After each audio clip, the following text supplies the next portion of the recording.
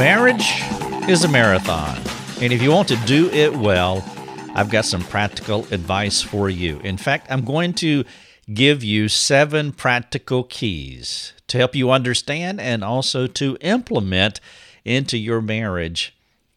If you're not able to do this, or if you're not doing this currently, it's likely that hostility will come. Harmony will be a lost dream. I want you to know that there is transformative hope in the gospel. And so as you follow along in this case study that I'm going to share with you, it would be great if you are married that you take the time to assess your marriage and to see how it needs to change.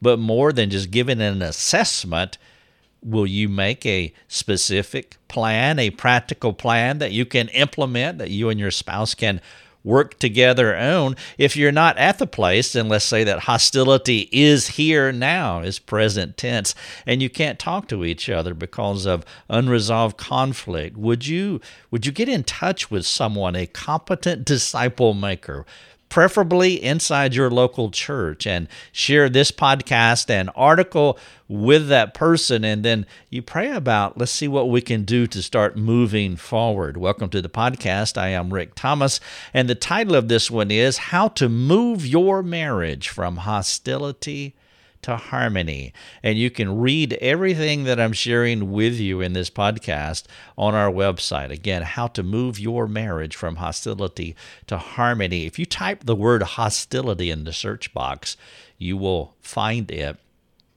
Dan asked the question, he says, how do you find time to write all of those articles? That's a good question. It's kind of in-depth, but simply stated, first of all, our ministry is wrapping up our 12th year of ministry. It'll be July the 3rd of 2020, and the primary reason that I'm able to do this is because we are a nonprofit organization, and so people choose to underwrite this ministry by their financial support. And if you want to do that, please go on our website to see how to do that, and of course you can ask by clicking the contact link on our website, and we'll be glad to walk you through that process. But that's how I do it. There's no way that we could provide the resources that we do if it wasn't underwritten by a lot of people. And so I'm very grateful for those who do support the ministry. Also, thank you to Dan and Andy. I just had a more than hour conversation with them today. They serve at Triangle Church in Raleigh, North Carolina. We're getting ready to do some teaching there. It'll be in the fall of 2020. I'm doing this podcast in January of 2020.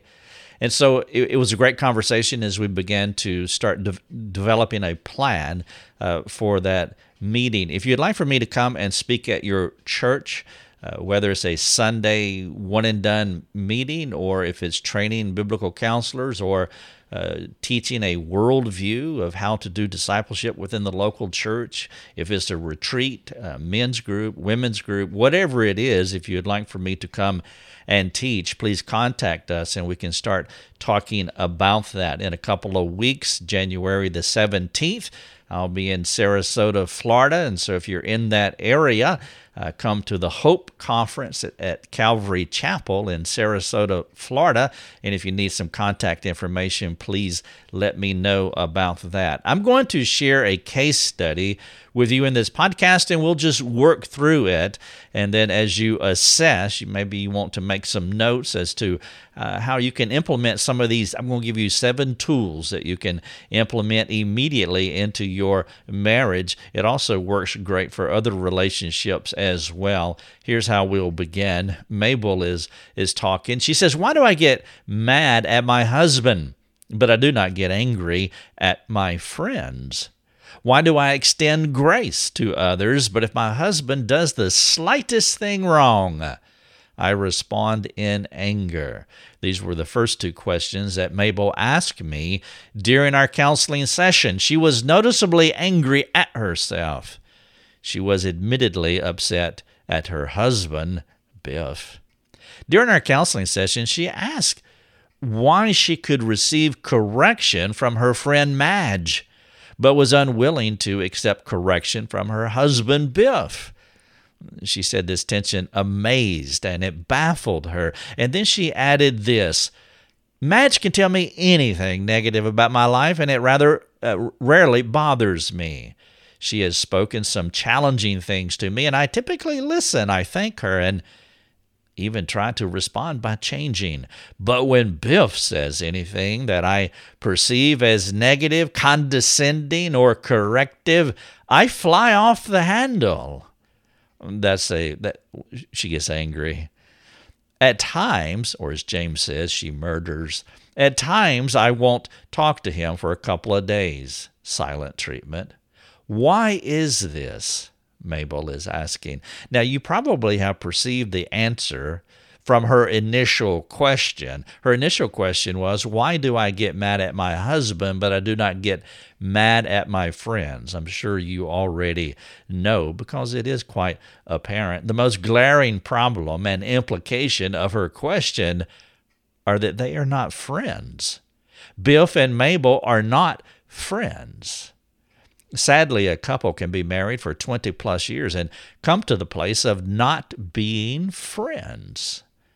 This situation was true for Mabel and Biff. To get underneath her questions, you do have to ask why they are not friends. I won't give you the short answer.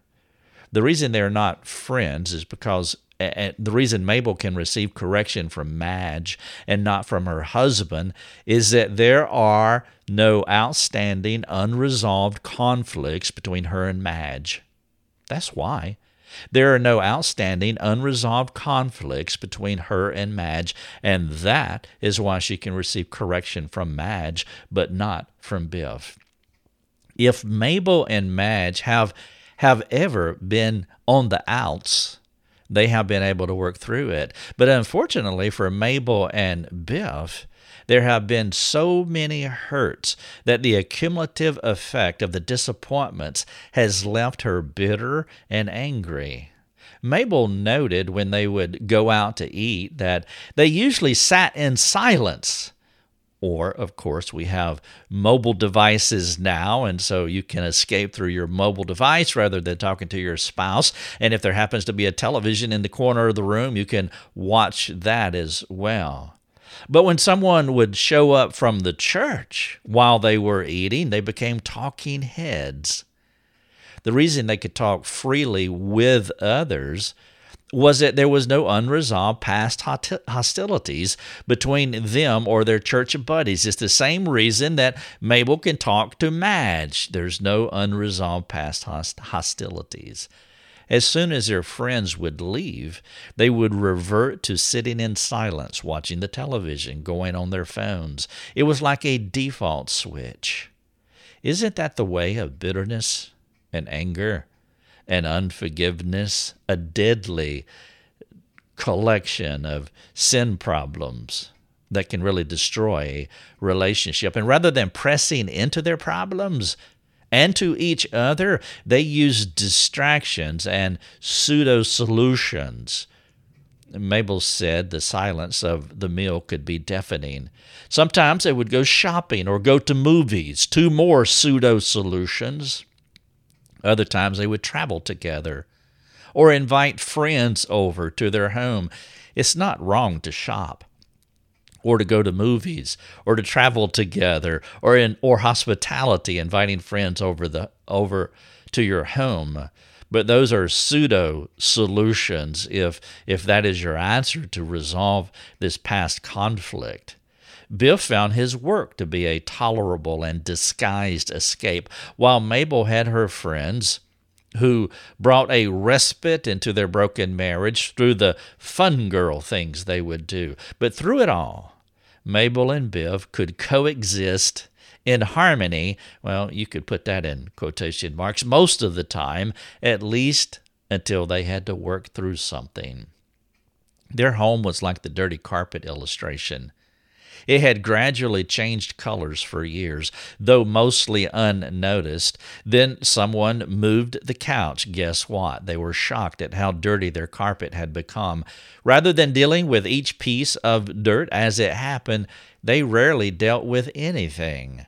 Now, after many years of not responding biblically with their problems, their marriage has seemingly soiled beyond hope. Their problem is what makes dating so lovely. At the end of the evening, you're dating with this special person.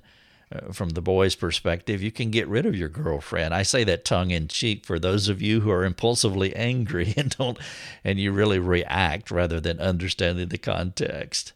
But you can get rid of the girlfriend. You drop her off at her home and you go to yours. It's a beautiful life. But be warned, all of you dating people, after marriage, you can't, quote, get rid of the girl at all. There is a virtual tying of the knot to the hip all the time. I remember how easy and fun it was to date Lucia, my wife. We had a blast during that season of our lives. But when we two sinners began living with each other, some previously hidden and easily dismissed things from our dating relationship surfaced that we did not know how to deal with biblically. There was no plan to accommodate our sinfulness. We did work hard through our conflicts by the grace of God. And by the grace of God, we didn't stop until we had a fight plan in place. You see, it's unavoidable that you're going to get in dust-ups. You're going to have conflict. I call it a fight. You can call it whatever you wish, but it's unavoidable. Therefore, you need a conflict plan, a fight plan in place, a process that we developed that allowed us to work through and resolve our conflicts. The one thing we did not want was the dirty carpet syndrome. And so dating relationships can deceive. Especially, you'll realize how deceptive it is when you move into a 24/7 relationship. Also, cyber relationships deceive. Though I find some redemptive value in Facebook, I have also observed that one of the reasons Facebook is so popular is because you can have nearly risk-free relationships. This is another pseudo-solution. Shoot, you can unfriend a person and you can block, you can hide their feeds, you can keep your chat box turned off, you can ignore friend requests. Feel the power in these cyber relationships. On the positive side, you can make friends around the world while staying free from the challenges that come when two sinners have to coexist in real time and in real space. Cyber relationships are far easier to maintain while giving the perception, and this is the deception, that you are relating in fully satisfying ways. Minimally, it is a false intimacy. In worst-case scenarios, it can be willful deception designed to foster what can't be established and maintained in your marriage. Facebook can allow you to hide in plain view of others. It can lull you into cyber sleep. What you really need, if your marriage is drifting toward hostility or is already there, you need to get yourself a fight plan, a conflict resolution plan. Biff and Mabel had many avoidance tactics, and they used them, including dating and social media and shopping and movies and so forth. And while they presented a facade of togetherness, they were anything but that. Sadly, they did not know how to even begin to repair their broken marriage. Do you have a fight plan? Do you have a way to confront, to resolve, to remove the sin that comes between you and your spouse, or if you're not married, between you and another relationship? The better question is, how does the gospel help you with sin removal? Biff and Mabel's plan was to ignore, as much as they could, the sinful things that were going on between them, the things that they were doing to each other. The result of their strategy was not only ineffective, but it was causing them to drift from each other. Mabel is an angry and bitter woman. It was obvious from the counseling with her. She is unwilling to forgive her husband while holding resentment against him for all the times he legitimately failed her. And I do say legitimately. What she's saying is not untrue. You see, Biff is not an innocent man either. He has sinned many times against his bride. And even though Biff and Mabel have been married for 23 years, they have decided not to get along. It is a choice. Neither one of them is a victim. They refuse to humble themselves before God and work together in the fight against sin. Biff and Mabel have a toxic marriage. How would you counsel them? How would you direct them to start the long road, the marathon, to redeeming the marriage? I want to give you a few thoughts that I hope will stimulate you as you ponder this couple, and I trust that if you really need this to apply to you, that you would do the due diligence and be humble enough to make these practical applications. 7 practical keys. Number 1, gospel. The gospel. We always start with the gospel. Mabel has Biff in view, not the gospel. She is Biff-centered, not gospel-centered. Mabel is more aware what Biff has done wrong than what Christ has done right. If she altered her view, it would be life-changing. This point has to be her first order of business. She has lost sight of Calvary. According to Mabel, Biff is the biggest sinner in their marriage. This worldview is her most glaring mistake. According to the gospel, she is the biggest sinner in their union. As long as she continues to see herself as more righteous than Biff, she will never be able to help redeem the marriage. As Paul said, I am the chief of sinners. And if both of them had this perspective, there would be equality. They're both unrighteous, not one person seeing themselves as better or more right or less wrong than the other person. Mabel does not understand an obvious implication of the gospel.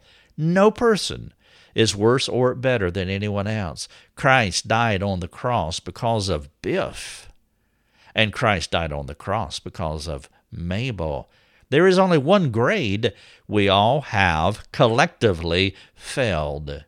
Though Mabel knows this information intellectually, her craving for a better marriage overpowers this very fundamental gospel truth. Her desire for a better relationship, good desire, but this desire sits at the center of her life, and she has pushed the cross to the perimeter. As I said, she has lost sight of Calvary. And by the way, Biff has done the same thing. He has displaced the cross with his pet preferences and his ideas about how Mabel should be.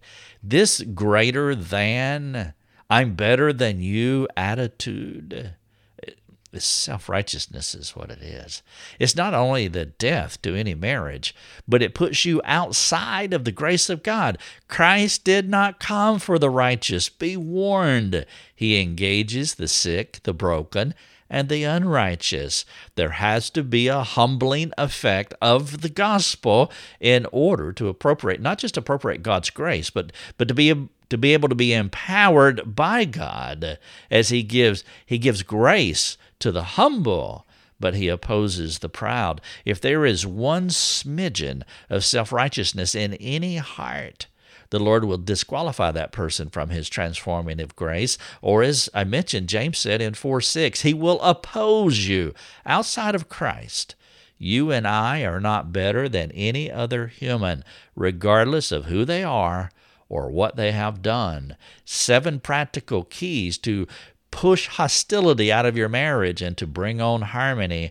Number 1 is the gospel. Number 2 is confession. With the humbling effect of the gospel now in your life, once Mabel and Biff begin living in line with the gospel, they will be able and motivated to confess their sins against each other, to each other.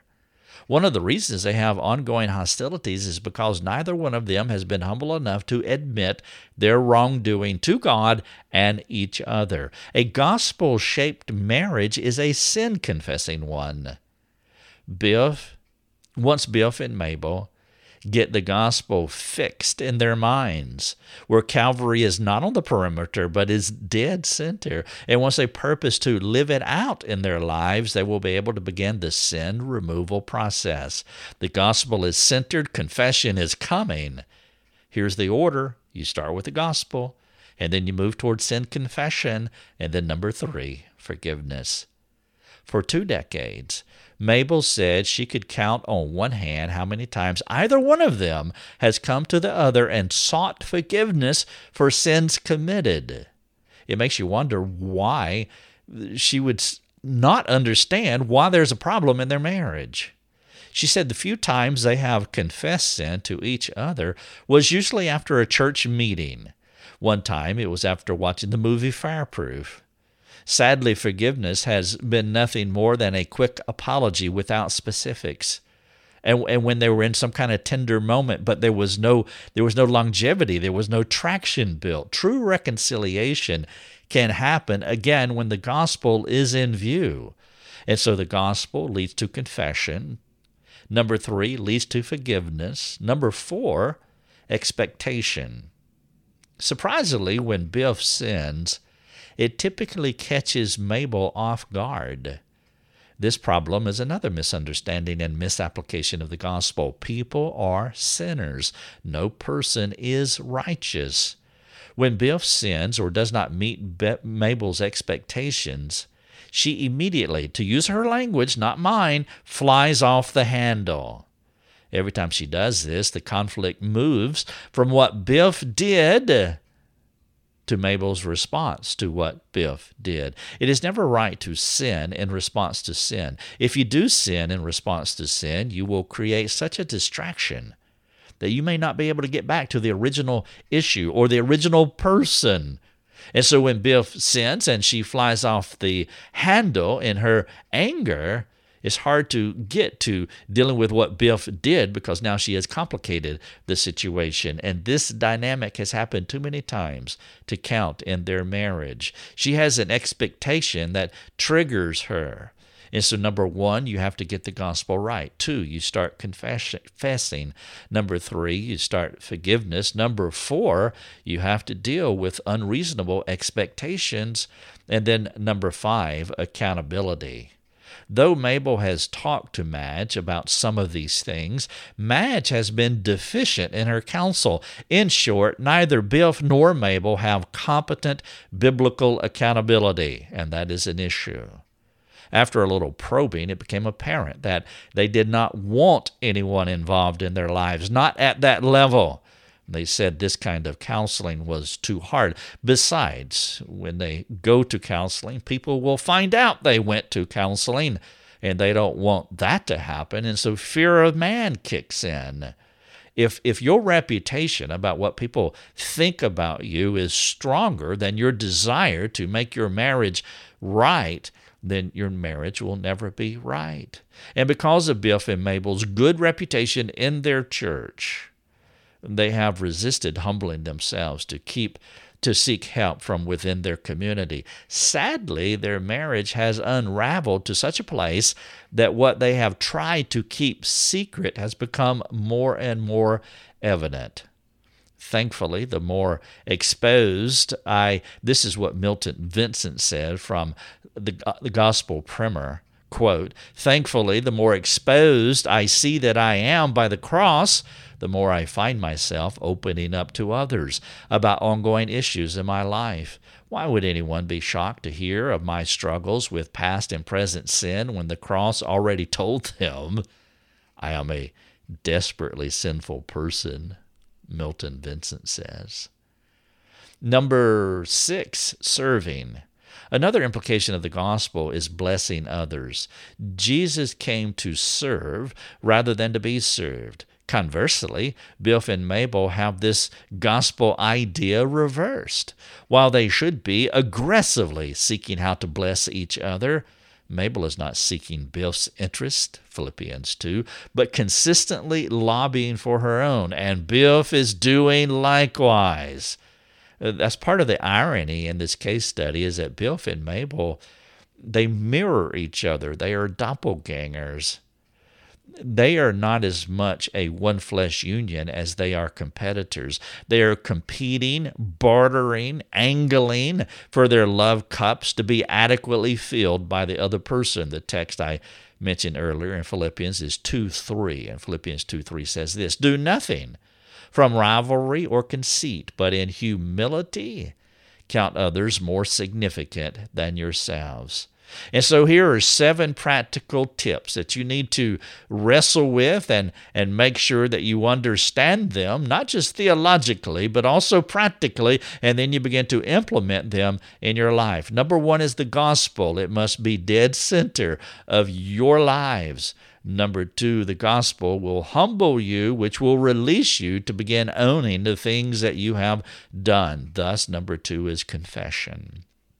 Number 3, well, forgiveness is right on the heels of confessing. Why confess your sin if you're not going to ask for forgiveness? And so number 3 is forgiveness. And then you want to address your expectations.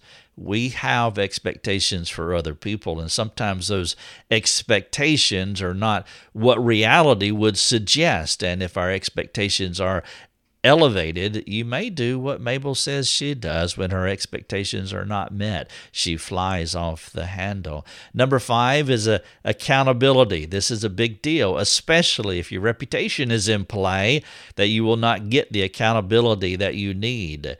We need others speaking into our lives, and it is vital to take Milton's quote from the Gospel Primer that the gospel already communicates that we are desperately sinful people, and so that information is already out there. And so there's no really logical or biblical reason to be so guarded about your reputation that it would dissuade you from seeking help from others. Number 6 is serving. This is the other-centered aspect of the gospel, and Biff and Mabel need to be seeking to serve each other rather than this elevated expectation of the other person serving them primarily or first of all. And then finally, number 7 is freedom. When Biff and Mabel respond to the gospel correctly, they will see each other as comparable sinners in need of God's grace, rather than self-righteously looking down on each other. They will also find immeasurable grace as they humbly confess their sin to each other, and thus they will keep short to non-existing accounts between each other. The illustration that I gave earlier about the dirty carpet syndrome, well, as they keep these short accounts, their carpet will not be dirty. Repentance and forgiveness will be a constant attitude in their hearts, in their minds, in their lives, and their home, as they seek the other's good for the glory of God. Eventually, the past, the unresolved hostilities that have characterized their marriage will be swallowed up by the consistent application of these gospel truths to their marriage. The title of this podcast is How to Move Your Marriage from Hostility to Harmony. This applies to any relationship. I have some call to action questions at the end, and so if you want to get on the website, look for that article. Again, type hostility in the search box, and it'll pop right up for you, and you can read it. You can go to the bottom of the article, and you'll see a print PDF email icon, and you can click on that and you can choose one of those. You can print it off, you can PDF it if you wish, and you can email it to a friend. Here are a couple of questions for you. How do you struggle with anything in this podcast, and why do you? How do you struggle with anything that I've shared with you, and why is that so? Also, in what way do you need to change in light of this insight that God is giving you as you're meditating upon what I shared? Number 2, are you waiting for the other person to make the first move by humbling themselves? If so, can you biblically defend that posture? Number 3, if you believe your marriage is too far gone, then I appeal to you to find a competent friend who can walk with you, because it's not. There is hope in the gospel, and maybe you just need to seek some help. Thank you so much for listening. Your Daily Drive is a production of rickthomas.net, a global community that is seeking to live more productive and inspiring lives. If you'd like to learn more about our community, please go to rickthomas.net. rickthomas.net.